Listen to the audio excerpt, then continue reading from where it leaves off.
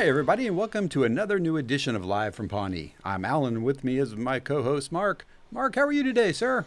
Hey, Alan of the round table. I'm good. Still round? What's your problem? No, I'm just, I'm tired.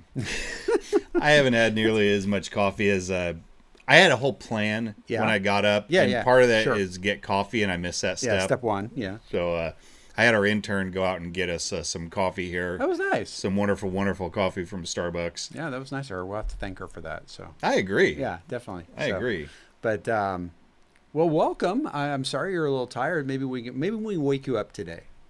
What? Yeah.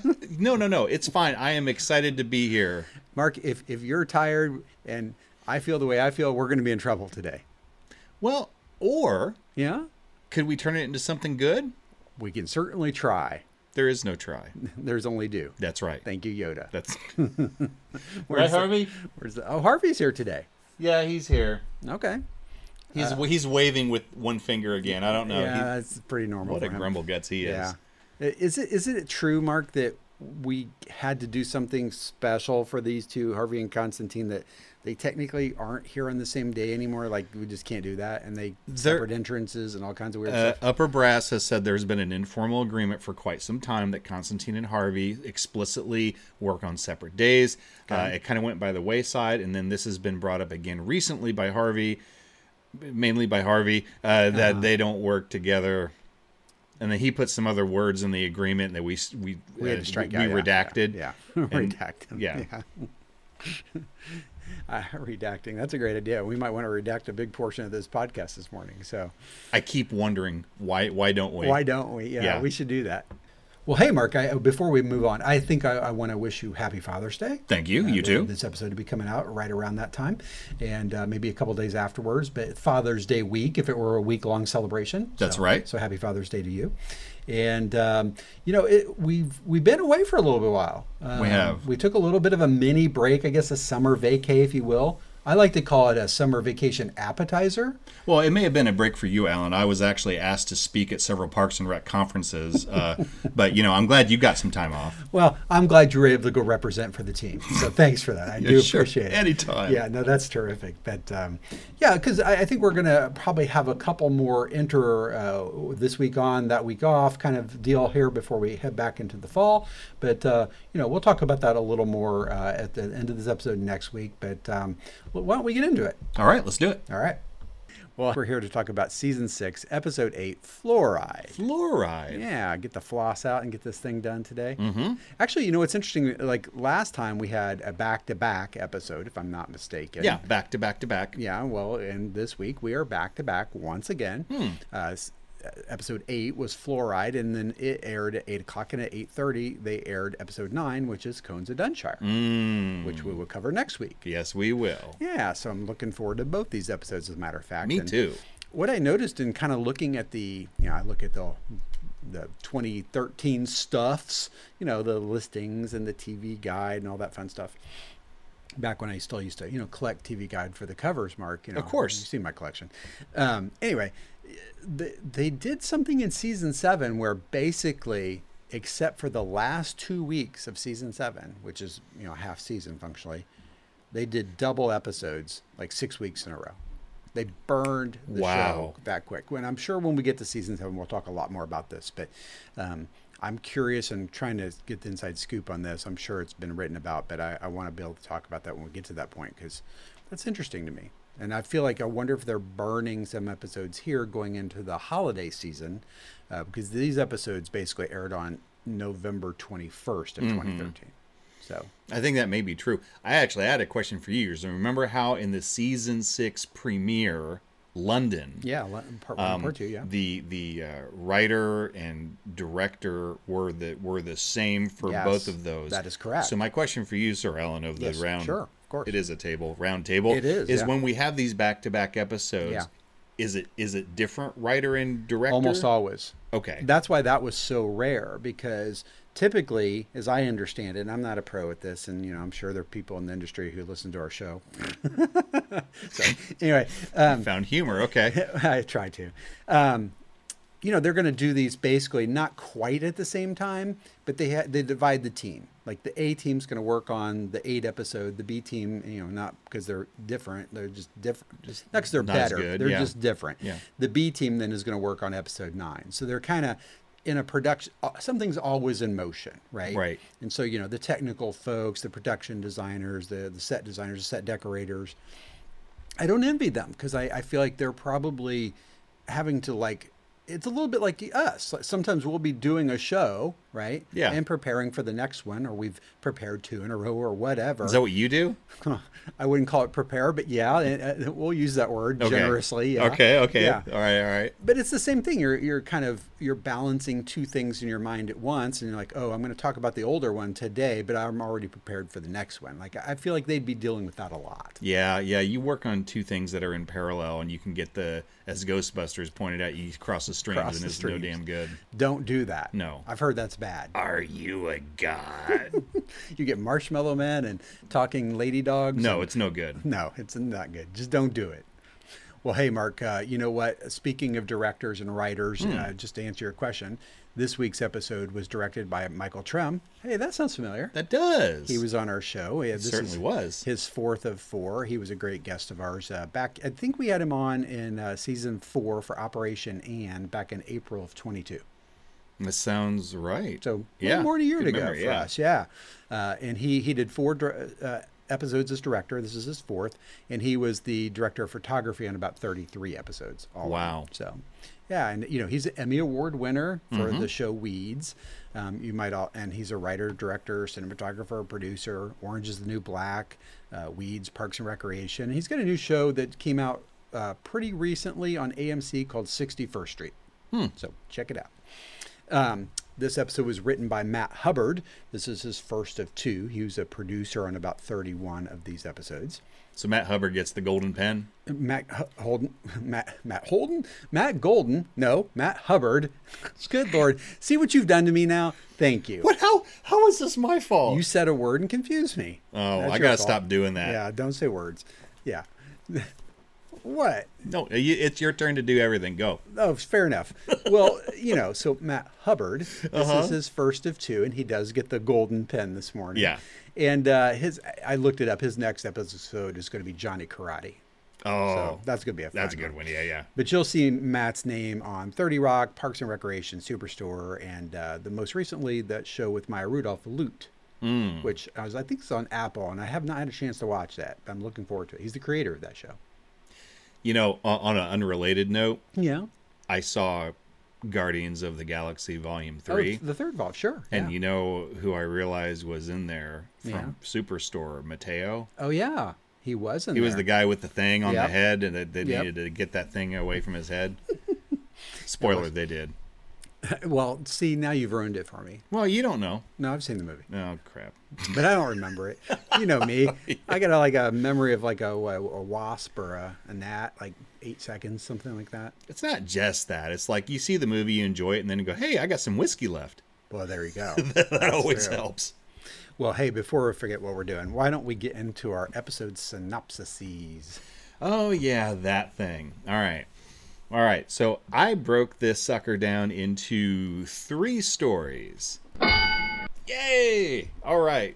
That is correct. No disagreement this week. We love it. Now we're cooking with now gas. If we get the order right, we're double bonused. Yeah, so hold on for that. Yeah. All right, so my A story is entitled, I need you to just bail me out, because I either stole shamelessly from the episode, or I just didn't hardly do good at all. There's nothing wrong with that as long as it's funny. Yeah. All right, so my A story is called Flame Duck. I have a play on this. But oh, good. Very good. Yours is going to be better. All right. Now having access to Eagleton's reservoir and water treatment supply, which contains fluoride, Pawnee is set to also have fluoride in its water for the first time in its history. With Leslie's time on the council now ticking away, she attempts to get her Pawnee-Eagleton Reservoir merger bill approved, but Jam counters, dun dun dun, with a bill that prohibits adding anything to Pawnee's water supply forever, as he is a dentist, loves cavities, and is therefore anti-fluoride. To sway the public, Jam uses scare tactics by accusing Leslie of wanting to put a dangerous chemical into the water supply. Realizing that there are no consequences to her actions, seeing as she has already been recalled, right, Leslie begins to fight back with ferocity and recruits Tom to help her spice up the idea of fluoride.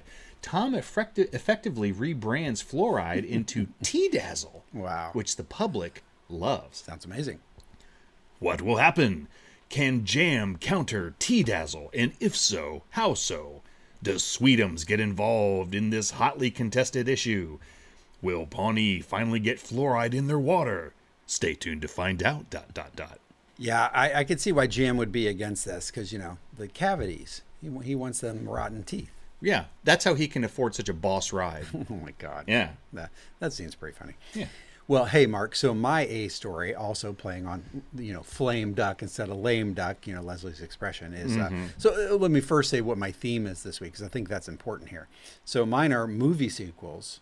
Oh. With mixed messages. And what I mean by that is it's like they're genre mashups. Like the title's one thing, but the show is something totally different. I'll see if I can get this to convey in my titles here. I cannot wait to hear how this goes. So my Flame Duck variant was, so this is the sequel to Howard the Duck 7, Silence of the Lames. Wow. I don't know if they get better, but it's something. We'll give it a go. We'll see how it goes. That was a good example of the thing that you said you were going to do. Well done. Yeah, because you've got, kind of weird sci-fi kind of show. Yeah. And then you got a horror show, Silence of the Lambs. Yeah. So that's that genre mashup. Huh. So we'll see how I did with the others. Didn't see the connection. All right. Neither did I. So, hey, Mark, what'd you do on the B story there? Hey there. For the B story, this is my title. Crib Notes. See, that's pretty good. That's not bad. All right. Chris has been reading numerous parenting help books and follows them to a T. When Ron shows off his latest woodworking project, building a crib for his unborn child, Chris becomes concerned that Ron is ignoring every known crib safety standard in the universe and insists that Ron accompany him to Bloomington's baby boutique store so he can show Ron where he bought, quote, the safest crib in the explored universe. At the store, however, Chris is shocked to find out that the crib that he bought was recalled after a hazardous chemical was discovered in the glue. This causes Chris to change his mind, deciding he wants to do things the Swanson way. Ron finally agrees and plans to teach Chris how to build his own crib in the Swanson woodshop. During the lessons, however, Chris starts looking for metaphors in Ron's lessons, assuming that he can learn parenting tips along the way. How will this turn out? Are there actually metaphors in Ron's lessons? Can Chris truly learn the Swanson way? What crib does Chris end up with? Stick around, podcast viewers. All will be revealed, ... Nice job, Mark. So mine, continuing the theme of, movies with mixed genres. Yeah. And this one's a bit of an homage to one of your favorite comedians as well. So see if you hear Oh? it. So, yeah. Oh. So this storyline for me was Baby Mama 2, The Return of Death Crib. Very nice. Yeah. So do you see the homage there? I definitely Yeah, do. Patton, I definitely yeah. do. So, yeah. Yeah. Anyway, tip of the hat. So how about your C story, Mark? Nicely done. All right. C story I stole shamelessly, but I think it's really funny. Barks and Recreation. C, perfect. Yeah. Nailed it. Yeah. Yeah. All right. While April, Donna, and Craig look at Animal Control's new dog adoption website, they notice how a few dogs resemble some of the gang. This causes them to start a fun game where they pair a member of the parks department with their, quote, spirit dog. Everybody has a good time until April chooses a dog for Donna, at which point Donna gets upset, stands up, and leaves. What will happen? Why did Donna get upset with April's choice? How can April make things right with Donna? What is Donna's spirit dog? Hang in there, true believers. Only time will tell, ... Nice job, Mark. Yeah. So for my third and final story on this theme of, sequels, And I'm going to end with finally the animated film by James Cameron. This would be Avatar 7: Quest for the Spirit Beast. It's a thinker. I don't know what to think of that. I don't either. It kind of fizzled out there at the end, to be honest with you. I mean, well done. If that was the only thing that broke the genius streak, I don't know. The thing that you were trying to do, you did the crap out of it. Well done. I sure did. You know what? I was committed, Mark. That's what's important. That is what's important. Don't give up 2/3 of the way through. No. Yeah, that's what I just demonstrated. Yeah. Mark, what was your AKA this week? I don't know. I gave up. Oh, no. I have one. I know you did one. We don't have to do one now. This is easy. This is so easy. Just one. Yeah. Oh, what'd I do? This is by my man crush. Oh, sure. Ron Swanson. Yeah. Chris is all, he's really excited because he wants to introduce Ron to the baby store that he got his crib at. They're in Bloomington, He's right? like, you need to come with me immediately to this place in Bloomington. And Ron says, counter offer. You take me nowhere and I talk to no one. It made me giggle. That is a good one. How about you? Yeah, that's one of my favorites as well. I went a different direction, and so mine is actually a line from Tom to Leslie, where she about some reactions to the bit on the Purge show.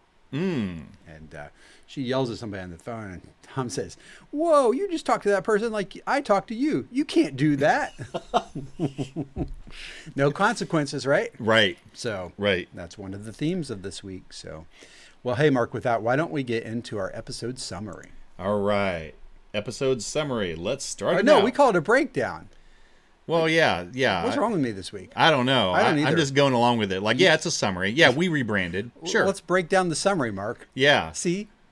Works fine. Brilliant. Fixed. Nailed it. All right.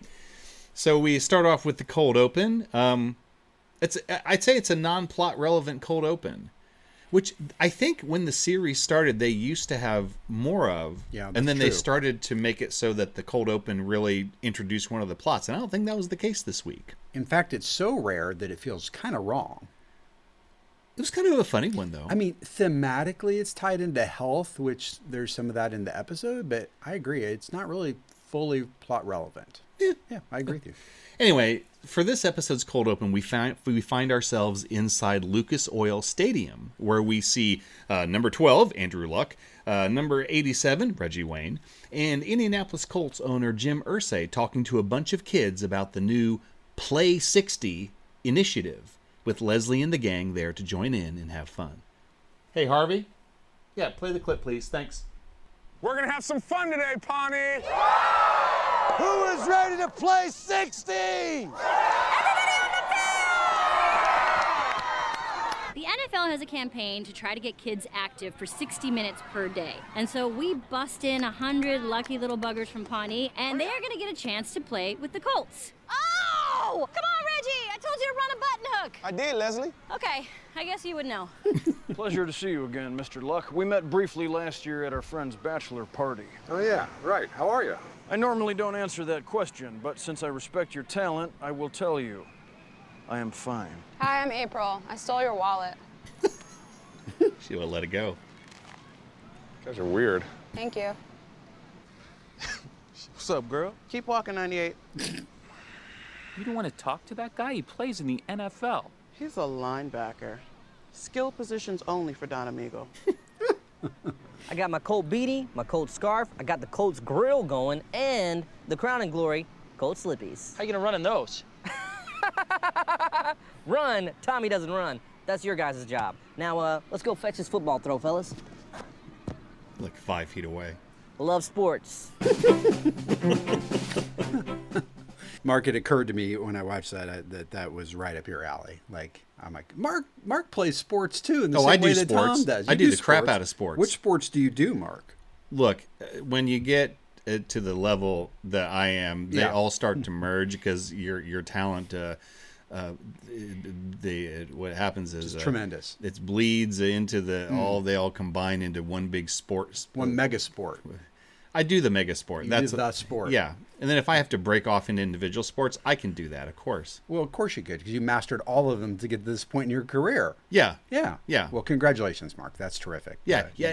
Keep up the good work. To draw an analogy that I know everybody will appreciate. Yeah. When you have a wizard, Oh, God. in Dungeons and Dragons. And then you have the wizard, and they master different areas, different schools of magic. They become an arch wizard. Oh, I see.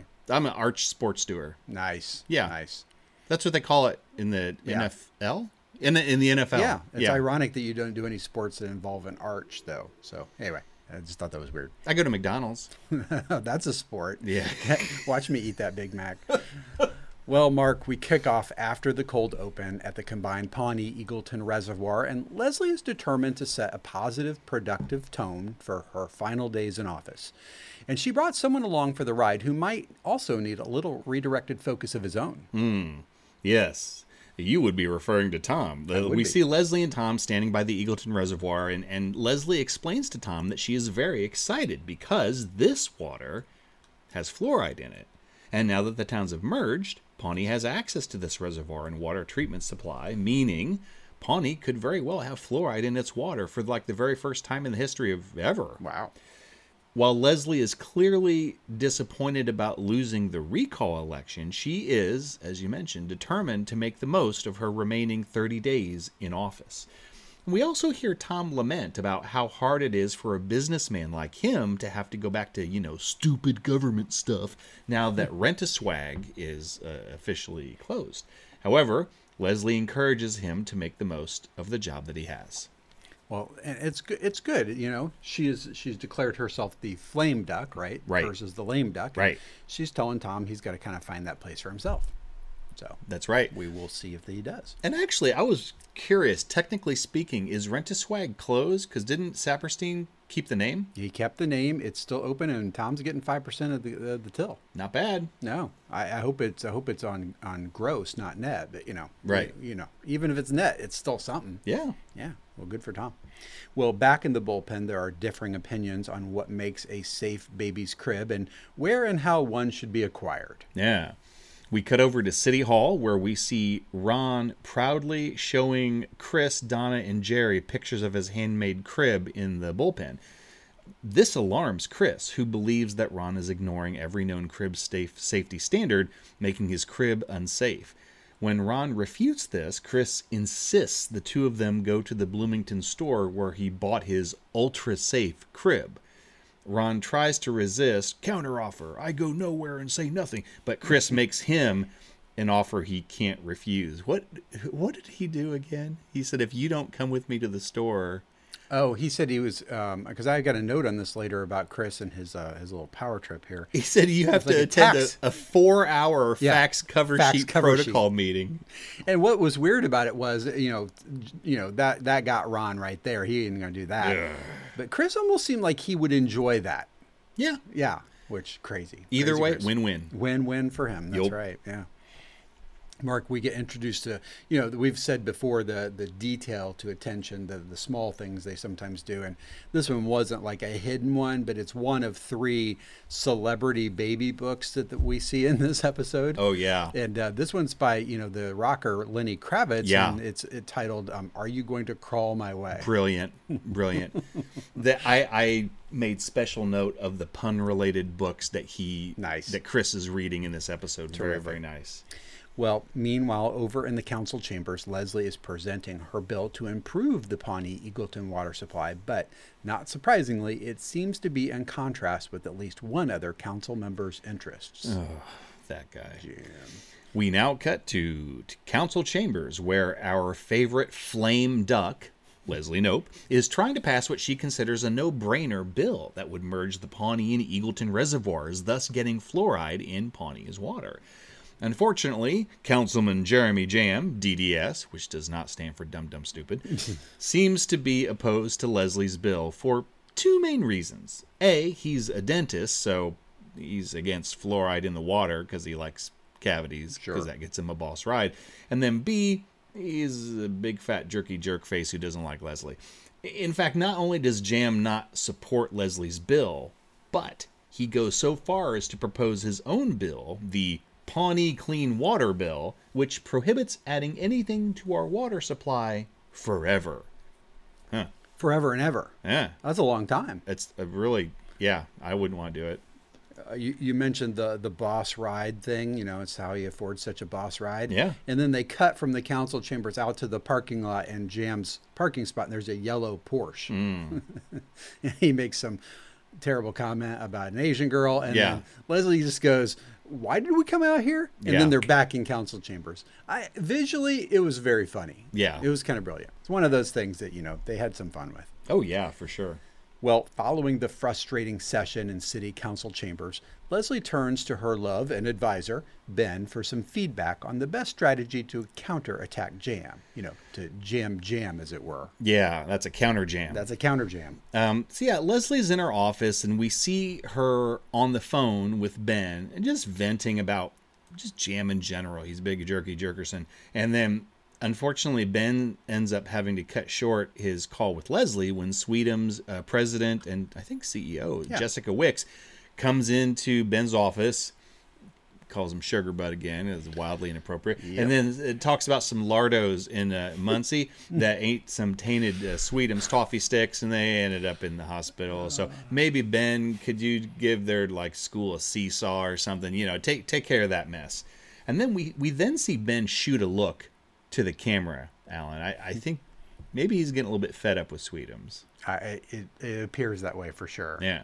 And those poor people who diarrheaed so much they ended up in the hospital. Right. Yeah. Oh, Jessica. It's a mess. Yeah. Well, back in the bullpen, Craig and Donna are assisting April with a new animal control resource when they all get inspired to pair various members of the Parks Department with their corresponding canine likenesses. Yeah, we cut to the City Hall bullpen, and we see April and Donna and Craig gathered around April's desk, and they're looking at a new dog adoption website created by April and Craig, who I think used to do this for the Eagleton. Yeah, that's correct. Variation there.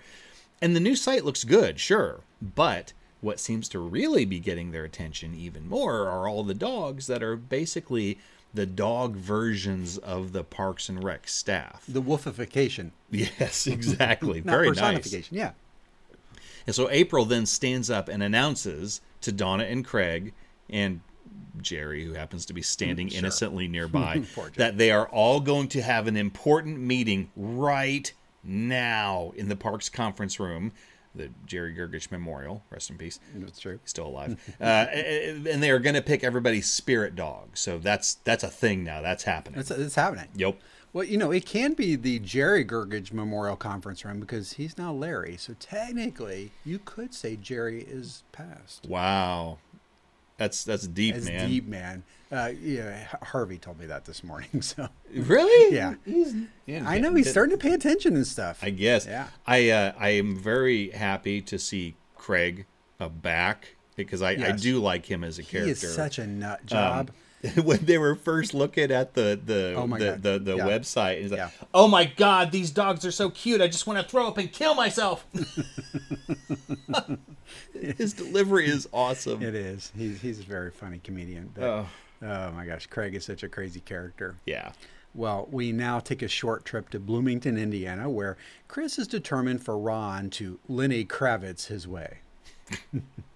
Wow. Yeah, that's all I got. We now cut to the we now cut to the great city of Bloomington, Indiana, where it is a great city. It really is, yeah. Not as good as Lafayette. No, shut up. But where Chris and Ron have just arrived at the baby store named Badee Tots All, folks.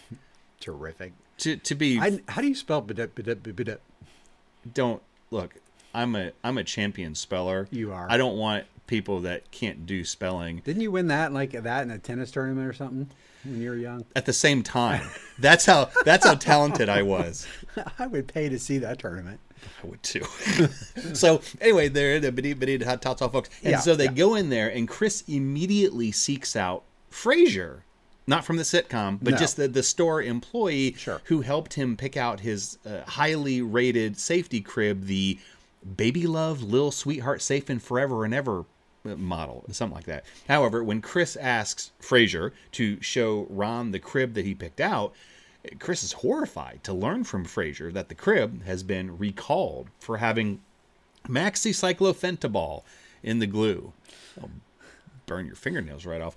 So I guess the crib wasn't so safe after all. Not so much. Yeah. In fact, the store employee says, "Oh, that thing's a death trap."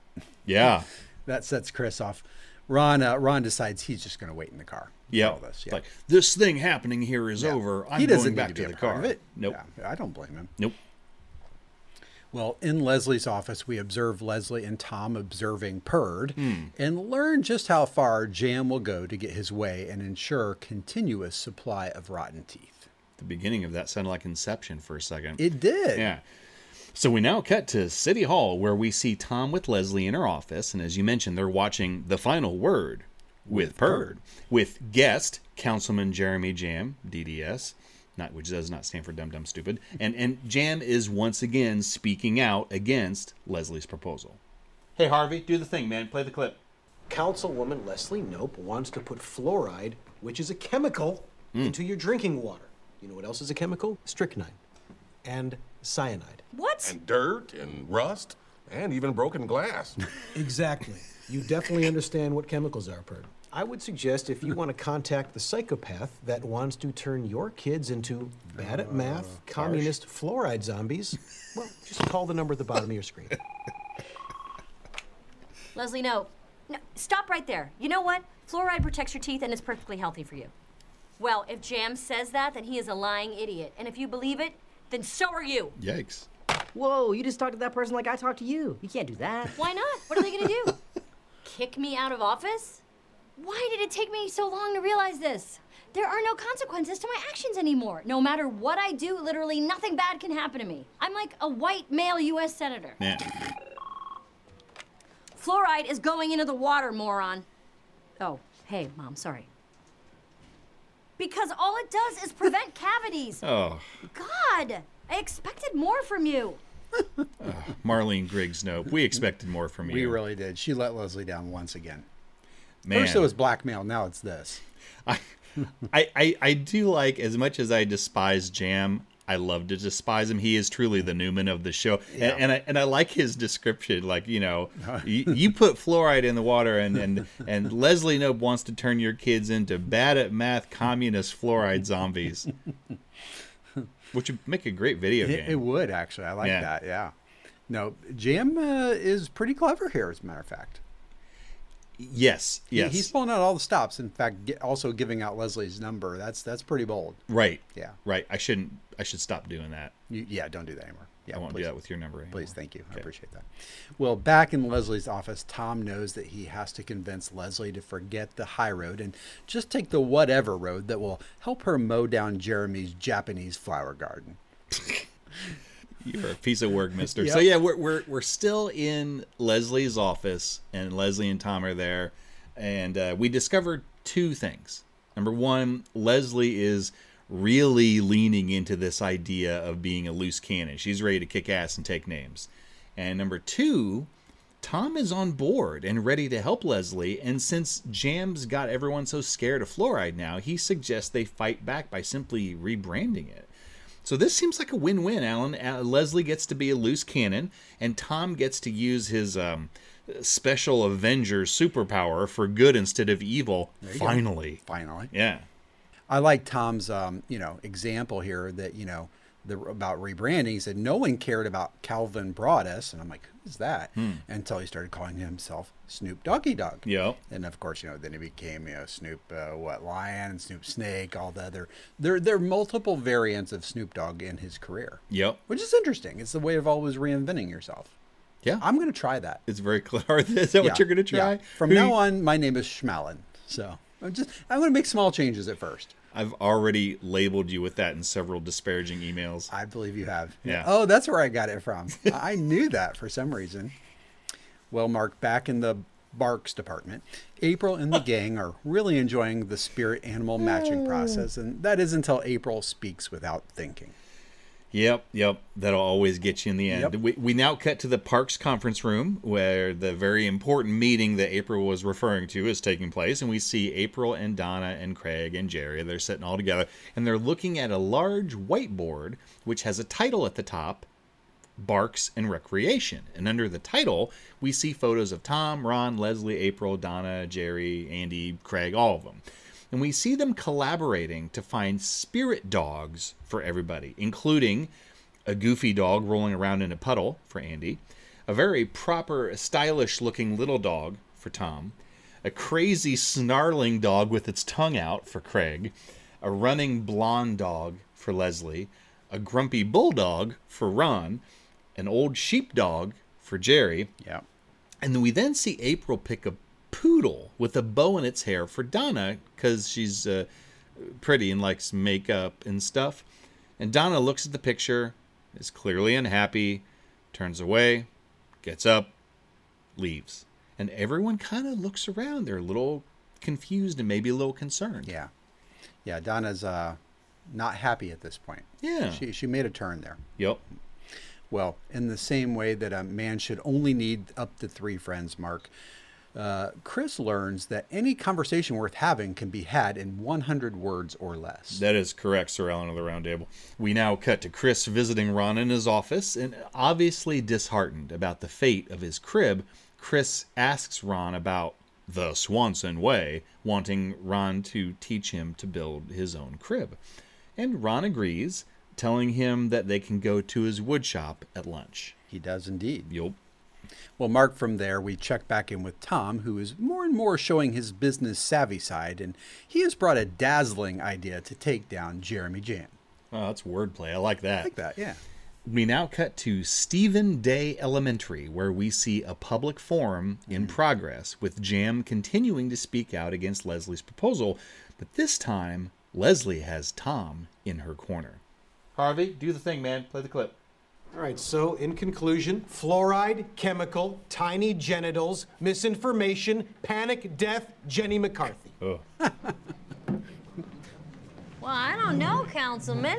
That was a little dry. What do you say we have some fun, huh? Check this. Plain water? Yuck. I'm bored. Then try this.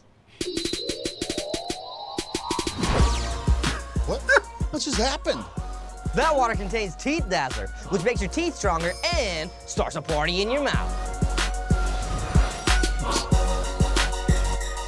Wow, a lot going on here. It really is. They're dancing.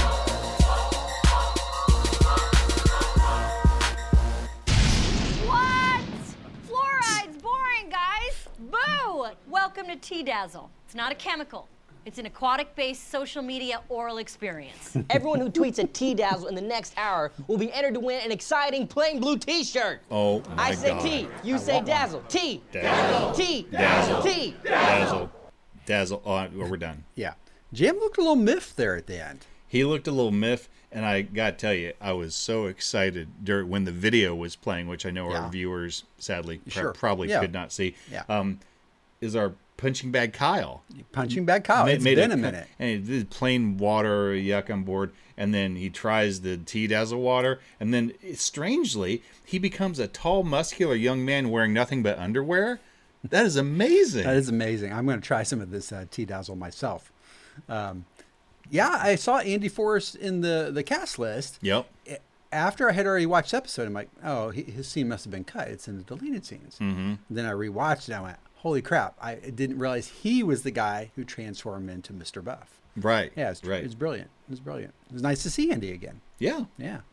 Well, from there, Mark, we take a trip to Ron's woodshop where Chris is determined to glean what he can from Ron and his many, many years of wisdom, or something like that. We now cut to Ron's woodshed where he and Chris are busy building a crib. So the scene ends with a Chris talking head, and where he tells us that he wishes Ron would engage more because he has all sorts of questions, and Ron's just like, we should build a crib and not talk as much. And sounds like but even so, Chris believes that Ron has so much wisdom that Chris can learn parenting tips simply by trying to find the metaphors and being in his presence. I don't know. He may be reading too much into Ron's lessons. I think he's a bit of a stretch. Yeah. Yeah. So he certainly wants to find it. I'll say that much. Right. Well, back in council chambers, Jam will not be outdone. And so far the score is water jamming Jam 0 and re-jamming Jamming 1 or something like that. I don't know. I got lost in that metaphor. I don't know what it's for. Jam's winning, Leslie's not. That's the short version. Well, when we start this scene, Leslie's winning, but we're about to see. It's about to flip. What should we call this? The Water Battle 3: Return of the Jam. See, that would have been a good title for this story. Ooh, band name, called it. So we now cut to council chambers, where the ongoing battle for Flouride continues, and unfortunately, it looks like Jam may have something else up his sleeve. Hey, Harvey, play the clip. Our polling shows that 72% of citizens are in favor of adding T-Dazzle to their water, effectively killing Councilman Jam's so-called clean water bill. Eat it, Jam. I won. Apology accepted. You know, I've actually come around to your way of thinking on this. My only thought is, why stop here? Ladies and gentlemen, Sweetum's president, Jessica Wicks.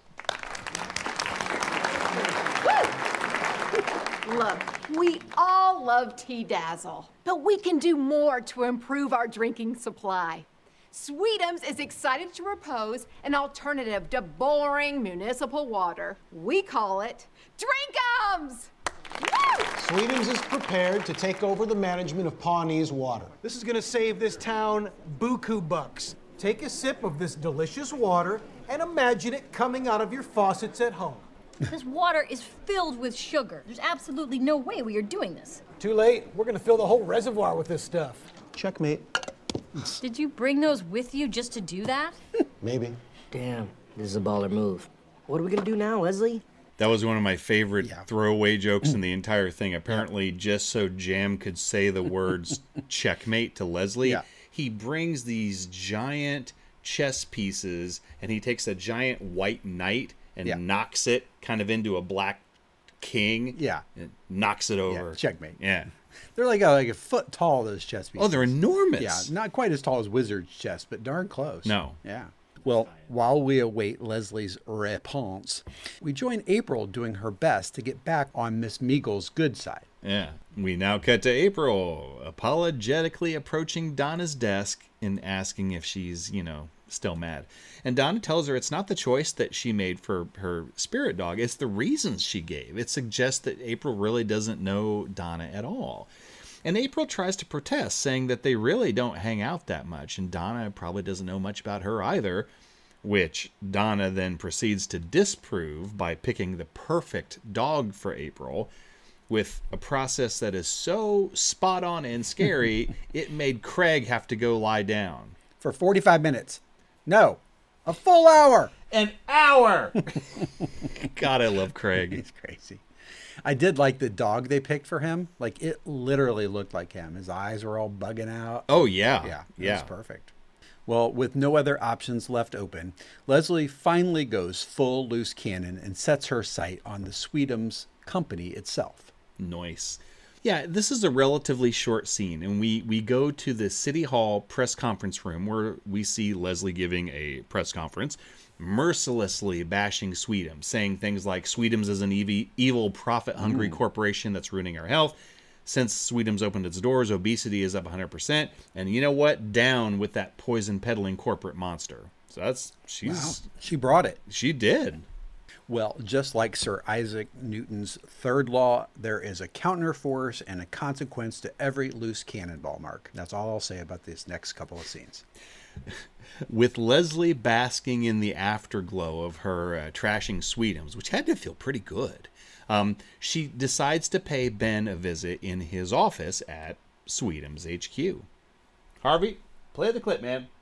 Hey, what about your speech? Sounded great. I wish you could have seen it. It felt so good. I love loose cannoning. I love the power of no consequences. Well, unfortunately, there has been one consequence. I just got fired from Sweetums. Because you were embezzling, I hope. Hey, Jessica. Did you do something to your hair? Because, sister, you look good enough to eat. Num, num, num, num, num. What do you want, Leslie? You can't punish Ben for something I did. It's not fair. I love him, and I will do anything to help him get his job back. What do you want? I want you to formally apologize for what you said about Sweetums. I want you to say that we're a moral, upstanding corporation that you're proud to have in Pawnee. And when you make your apology, I want you to wear a lime green pantsuit because it will look horrible on you. You are such an autumn. That may be the biggest part of the vengeance of all right there. Well, I Making think it her was the part that Jessica was the most excited about. It did seem that way, didn't it? Yeah. Well, Leslie and Jam aren't the only ones with determination. April is dead set on getting Donna right and begins getting some A's to her Q's for her to do so. All right, we now once again cut to the park's conference room, and April is already seated, and she had apparently requested that Donna join her, which Donna does moments later, and April straight up tells Donna, look, I really want to figure out your spirit dog, so I want to learn everything there is to know about you. And Donna agrees and sits down, and April begins to ask her questions such as favorite color, cars gold, shoes red, reversed on the weekend, favorite music, 70s funk, 1770s opera, Sugar Ray, favorite book, Downton Abbey. That's not a book. Downton Abbey. That's her choice. Favorite movies, Natural Born Killers, Remains of the Day, Bill and Ted's Bogus Journey. Whew. April thanks her for her time. Donna gets up and leaves. April looks at the camera and says, quote, no idea. I think that was Donna's goal, personally. Although I'm not sure her answers were dishonest, but she wasn't helpful, I'll say that. I would agree, right? Yeah. Well, from there, we take a trip to Ron's woodshed, where Chris is determined to find meaning in anything, including the belt sander. We now cut back to Ron's woodshop/woodshed, where Chris continues to try and turn each one of Ron's lessons and demonstrations into some sort of metaphor about raising your child. And after one too many questions about what this or that lesson meant, Ron finally tells Chris there are no metaphors present in what he's doing. He is just, in fact, he hates metaphors. He's simply helping Chris to build a crib. Yeah, like, crazy metaphors like Moby Dick and things like that. You could write a whole book about that without any metaphors. No, a man hates a fish. That's it. That's it. Yeah. That's the whole story. End of discussion. Well, it took her a few tries, but I think April is closing in on finding Donna's true spirit animal. Well, I hope so. Good Lord. She's trying hard enough. She really is. Yeah, we now cut back to City Hall, and we see April approaching Donna's desk with the results of her spirit dog efforts. Harvey, clip us, please. Okay, I've been working on this for 3 hours, and I know your spirit dog. You are a Nova Scotia Toller. Because you're outgoing and adventurous, and you love Canada. No, that's not right. No, it isn't. But I appreciate the effort. We're good. Don't beat yourself up. You'll probably never guess what kind of dog I am. You're right, I'll never guess what kind of dog you are. Because you're not a dog, you're a cat. You're temperamental, you're unpredictable, complex, and hard to read. You make people work before you let them in. But if they put the time in and prove that they care, then you open yourself up to them. Right? Aww. Aww. Hug time. No.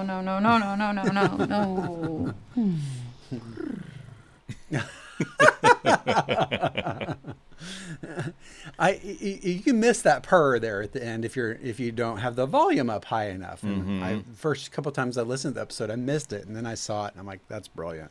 Oh, clearly April made the right choice. Yeah, she really did. Yeah. She kind of backed into it there at the end, but what's important is she put in the effort. Yeah. Yeah. Well, across City Hall, we head back to Leslie's office, where she is most certainly feeling the pressure to cave to the local candy mafia in order to save Ben's job. That candy mafia. Yep. It will get you. Every time. Yeah, we now cut to Leslie's office, where we see her preparing a Sweetums apology speech, and we then see Ben standing in the doorway telling Leslie, don't do this. And the two of them talk, and we get 4 main takeaways. A, if Leslie apologizes, she will essentially be endorsing the Drink'ems plan concocted by Sweetums. B, Ben is tired of all the charity work he does. Honestly, he does it mainly to compensate for messes caused by Sweetums in the first place. Like the seesaw. Yes. He doesn't really want to work for them anymore anyway. Yeah. C, Leslie wonders out loud what to do. I mean, yes, she has facts and science on her side, but people hate facts and science. Sadly true. And then D, bing, Leslie has an epiphany. and tells Ben to go run and get her secret weapon, Tom. Love it. Get Tom.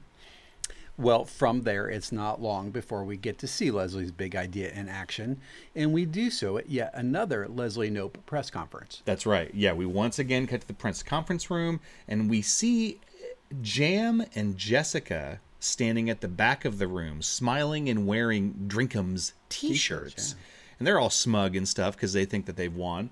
And Leslie starts to talk, and it certainly seems like she's going through the motions we expected, apologizing to Sweetums, etc. Or is she? Harvey, play the clip, please. Yesterday, I said some pretty harsh things about Sweetums and their great new product. But when I looked at the research, I found some pretty compelling facts about Drinkums that made me change my tune. Each Drinkums is packed with 35% of your daily monopotassium phosphate requirement. MPP is an emulsifier as well as a +7 pH buffer. Now I know what you're thinking. What about its molar mass? How does 136.086 grab you? What the? I don't know about y'all, but Drinkum seems pretty boring to me. Not like H2 Flow. Excuse me, there's several binders with very important data that I need to get through. Well, miss, I think we'd all appreciate it if you just swallowed a teaspoon of Hush. Think of H2 Flow as an app for your teeth.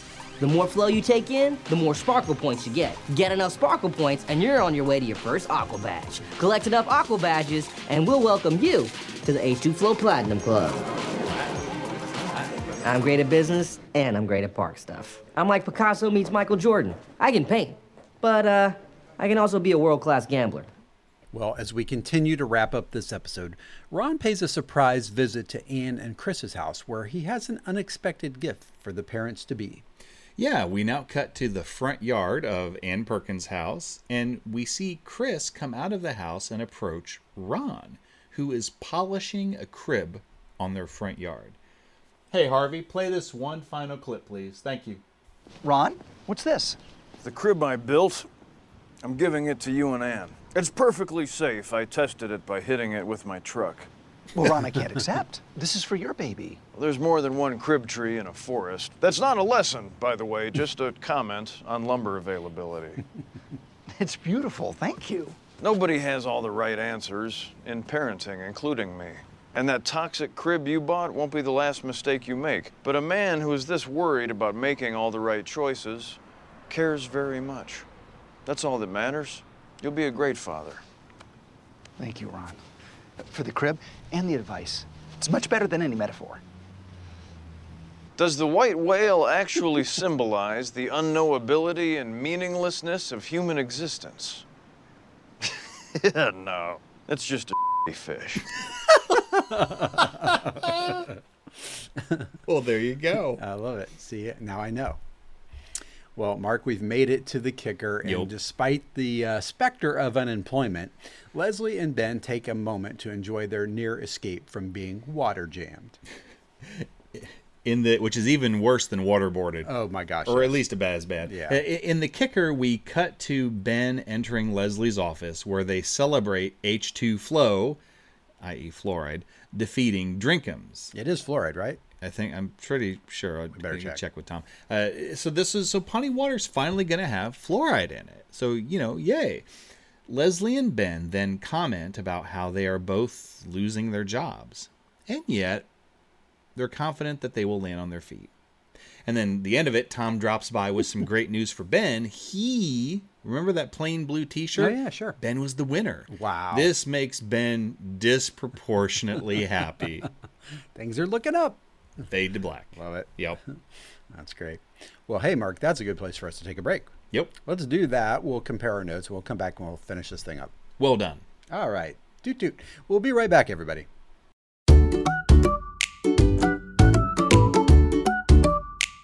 When you start your day each morning with a bowl of sweet, sugary Mighty Bites, do you ever pause to consider where all that sweet, sugary goodness comes from? That, my friends, is the work of a little company called Sweetums. Hello, this is Ron Swanson. Here at their global headquarters in Pawnee, Indiana, we are proud to be the home of our very own Sweetums. Sweetums. If you can't beat 'em, Sweetums. Founded in 1891, the scientists in the Sweetums labs have spent the last 120 years developing some of the world's most convenient delivery platforms for sugars, carbs, and unnecessary calories. Just ask the people of Baragua, Pawnee's sister city in Venezuela. To this day, they cannot figure out how we here in Pawnee have managed to fatten our children so much more efficiently than any other children around the world. They are indeed like little basketballs, huge little porkers. The Sweetums product line is varied and vast. I will list some of their offerings now in no particular order. World-famous Yum Bars, formerly known as Nutri-Yum Bars before the court-ordered name change. Fruity Yums, fruit-flavored candy, a single serving giving 1% of your daily vitamin C. Bacon Yums, bacon-flavored candy, of course. Finga Yums, candy stick-on fingernails. Swimmy Yums, chunks of pan-roasted wild striped bass dipped in chocolate. Poppy Pups, dog bone-shaped biscuits for human consumption. Not to be confused with Puppy Pops, bagel-shaped bones for dogs. Teeth Savers, sugar-free gum. Tooth Fillers, extra sugar gum shaped like actual teeth, use as directed. Sweetums candy-flavored condoms, our most popular adult-themed hard candy. Try the newest Beetle-inspired flavor, Strawberry Feels. And finally, my personal favorite, a regular-sized 128-ounce Sweetums Sugar Splash, available exclusively from local restaurant chain Paunchburger. Try it. It goes great with value combo number 2. As you can see, Sweetums has something for nearly everyone, unless you're a salad-eating hippie health nut. And in that case, go enjoy a leafy meal with your furry friends and leave us normal folks to enjoy the food that God and the Founding Fathers intended. Happy 120th anniversary, Sweetums. Thank you. That is all.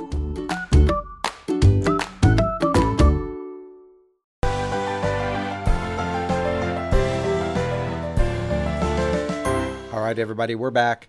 Well, hey, Mark, during the break there, I reminded myself about these deleted scenes, and there wasn't much to remind myself. We got 2.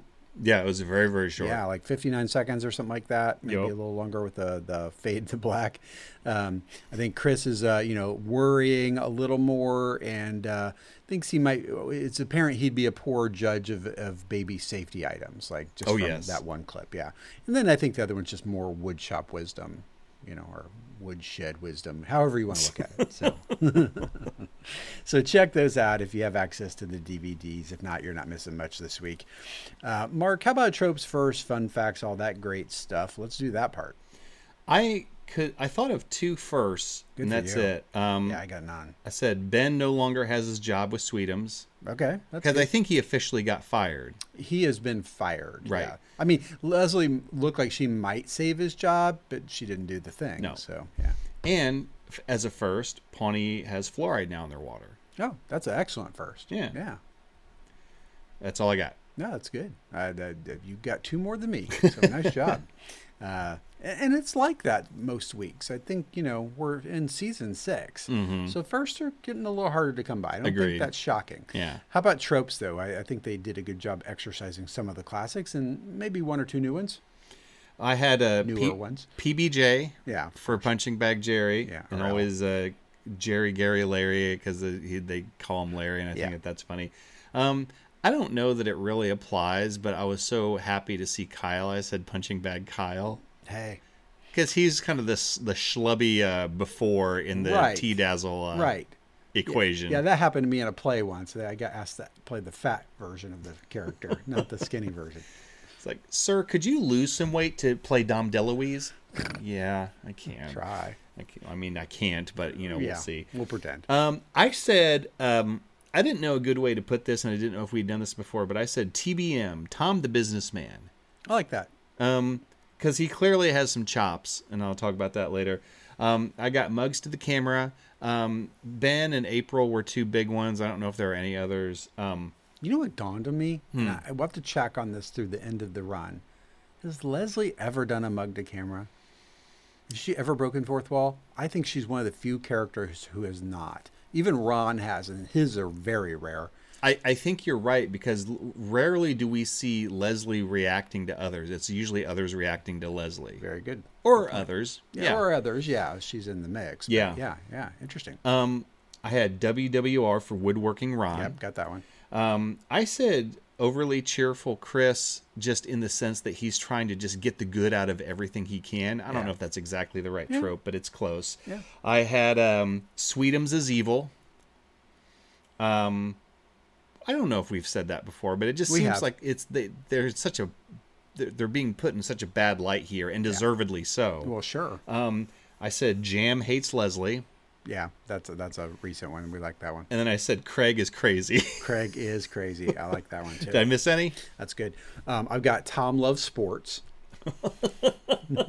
Yeah, he does. And I put Indianapolis Colts and Jim Irsay really as a trope, because we've talked about the Colts before. We've certainly talked about Indianapolis, and Chris has talked about his relationship with Jim Irsay. That's true. So I thought that made a decent trope this week. Yeah, good one. Pawnee is unhealthy. I mean, that's pretty widespread there. Yeah.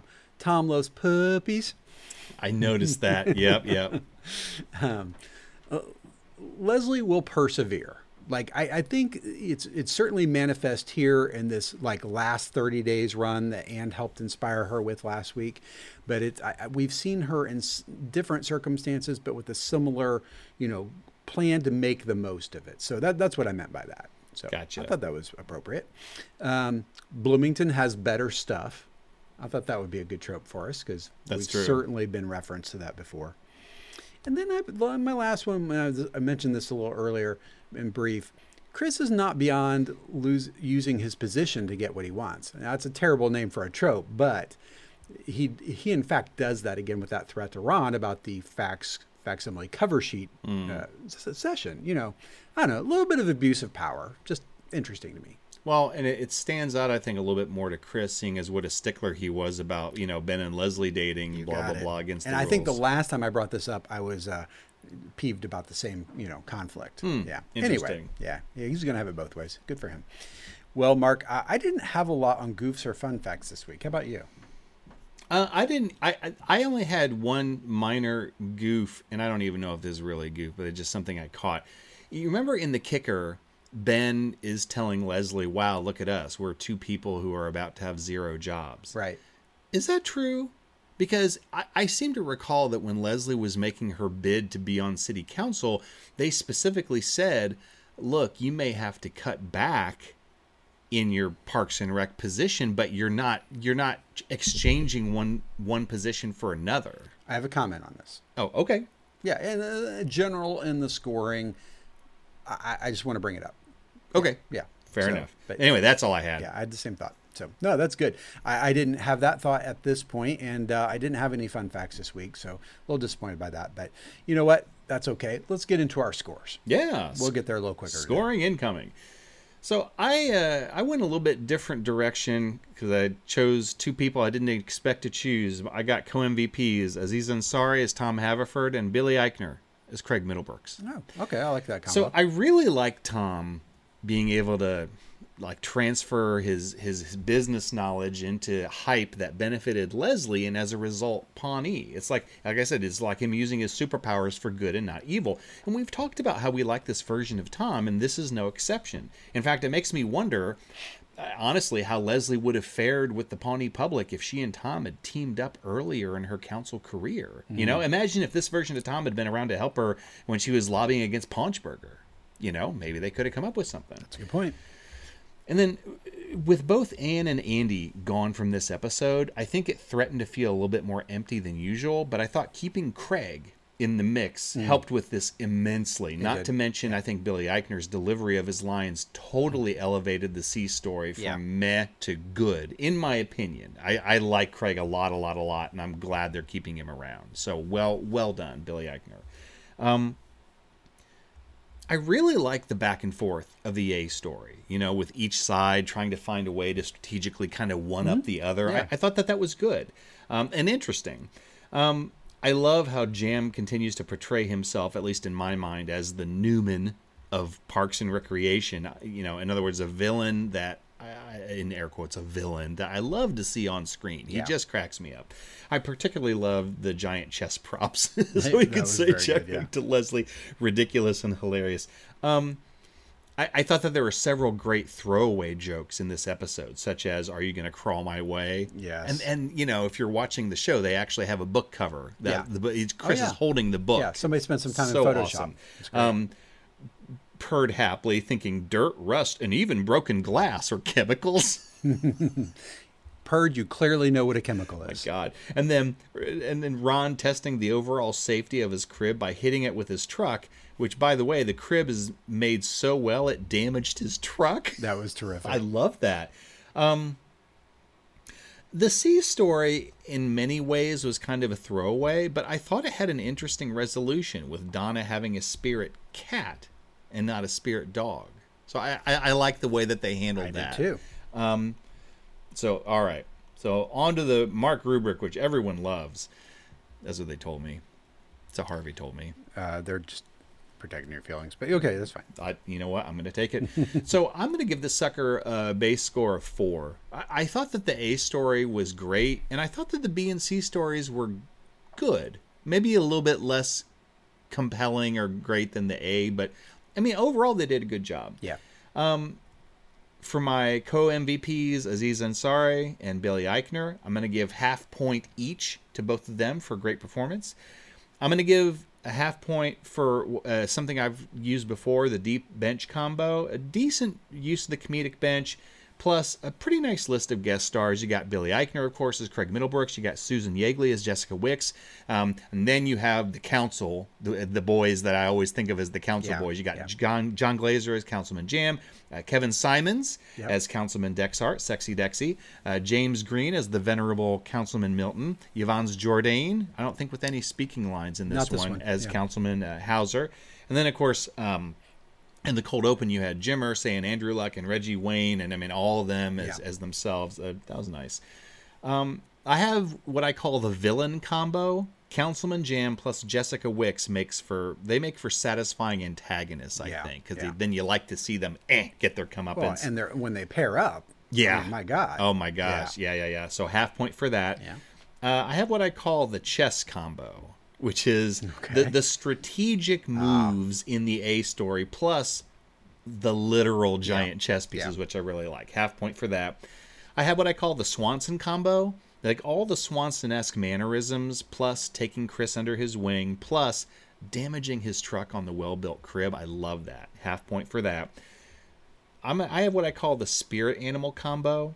The entire concept of finding spirit animals was throwaway, but it was fun. And the direction that they went with Donna, I thought was interesting. So half point for that.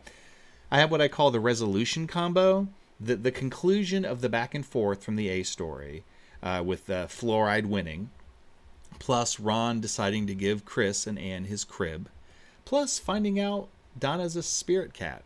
That's her spirit animal. So half point for that.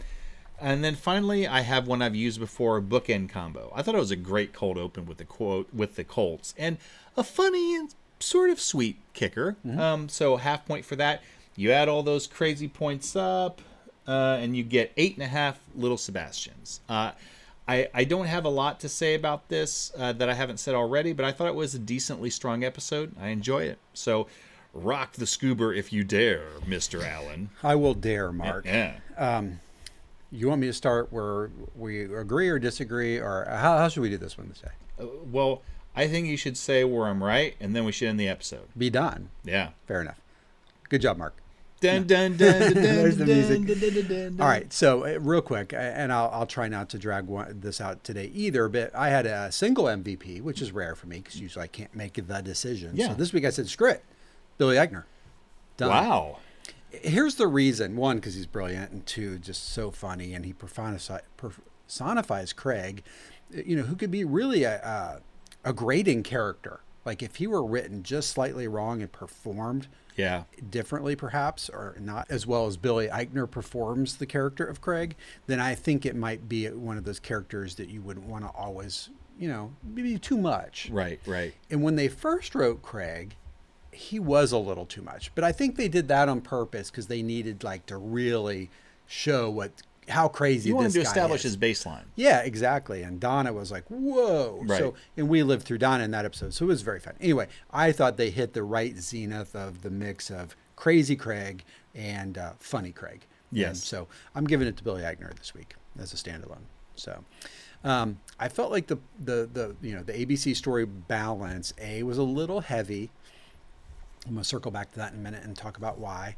And that, the C was actually better than the B story, which, is not always the case. I felt like I actually liked the Spirit Animal Quest a little more than I liked the Chris Ron storyline for some reason. And yet, I thought that storyline was funny too. And Ron was Ron all the way in the ways that we love. And Chris was Chris in the ways that we love, trying to learn from Ron and seeing things that just aren't there. So I had no problems with it. I think it was well executed. Maybe it just wasn't long enough, maybe because it was shorter. And I think screen time wise, and I know you look at this sometimes, I feel like the C story got a little more screen time than the B story. Am I wrong about that? Barely. Okay. They were almost equal. C got slightly less. Interesting. Okay. In my head, it felt more, but maybe that's just based on the content or the impact. Who knows? Anyway, I think the A story is at risk in this case. I wrote down my note to myself was, are we getting jammed? And here's what I mean by that. I mean, John Glazer as Jeremy Jam is terrific, but he's a guest star. And I feel like we suffer from having some great comedians in the council who get no screen time or lines. Yeah. Right? I mean, James Milton is a very funny guy. Agreed. Right? I've always thought it was interesting how they do Jan Jourdain, and Hauser. He's not a big speaker, and I think that fits his character. But I think he's kind of the long-suffering. He's the only one who's worth a damn other than Leslie. And he does it great. Like, he's just fabulous at it, So I don't think that he really suffers much because that's just kind of his shtick. But, and then, Kevin Simons, he barely gets a line anymore. So it's all jam all the time. And see, I agree with you. I think that if they could spread that out and make all of the council have, irreverent things to say, it would help flesh out the universe a little more. Like they paired him and Jessica this week, which was awesome and brilliant, and I loved it. Maybe pair him with Kevin Simons or Dexy every once in a while, or get him to get Milton to do something crazy, or you know what I mean? Just go a step farther with it. I agree. I think there's a little bit of wasted talent there, and I want to see him dial that back and see if they can find a good balance with that. And I don't think that they were necessarily more guilty of that in this episode really than others, but I think this is certainly an example. It's probably the third in a row where we've had this much jam on screen, and so it's becoming a norm, and that's why I kind of called it out this week. I agree. I mean, if you took all the scenes of the A story, it was more than the B and C combined. Yeah, that's a good point. Yeah. I did enjoy the back and forth in the A story. I thought that was terrific. Just point counterpoint, trying to outdo each other. I thought that was well written, well executed, and very funny. So I did enjoy the A story this week. It also made you appreciate, Jam has a few chops to be able to keep up with Tom. Yeah. You know what I mean? Yeah. But the Leslie-Tom combination was terrific, too, to see them working together for the greater good, which, Tom hasn't always been that. He's kind of been doing it for the greater Tom. Right. This time, he wants to help Leslie win this, and I think somewhat selflessly. So yay for I think that, but I would also say I think he was genuinely a little bit bored, and he found a way to put his efforts into an area he was interested in. Yeah, I like that. No, that's a good point. So kind of like Loki that way.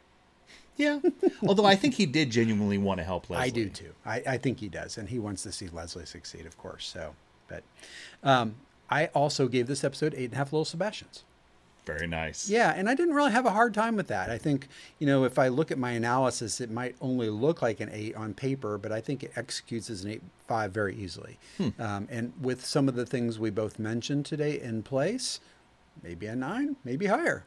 So, nice. Food for thought. Yeah. Yeah. So, Well, hey, Mark, nice job on the breakdown and your coverage today. Thank you very much. We'll be back next time with, basically half an hour from now, so to speak, with Cones of Dunshire. Oh, finally. And I've got the shirt ready to go. It's upstairs in the closet, so I'll be wearing that next week. And I'm going to see if I can maybe build the board games, like replicate it between now and then. I'm just going to wear a traffic cone on my head. That's close enough. Yeah. It really is. Yeah. Anyway, and then I think the episode after that is Second Chance, which is one of the weirdest titles, but a pretty fun episode. So we've got a couple really good episodes in the queue. Yep. So, all right. Well, thanks for joining us, everybody. Go out and check us out on the socials when you get a minute. Please do rate and review us on Apple Podcasts. We'd really, really appreciate it. And we will see you next time. All right. Bye, everyone. Bye, everyone. Live from Pawnee is a copyrighted production of the creators. Copyright 2020. All rights reserved. Original music was created and performed by Aaron Emerson of Emerson Studios. Clips are used under fair use doctrine for the purpose of commentary and parody. Please see our website at livefrompawnee.com for more details or to contact us.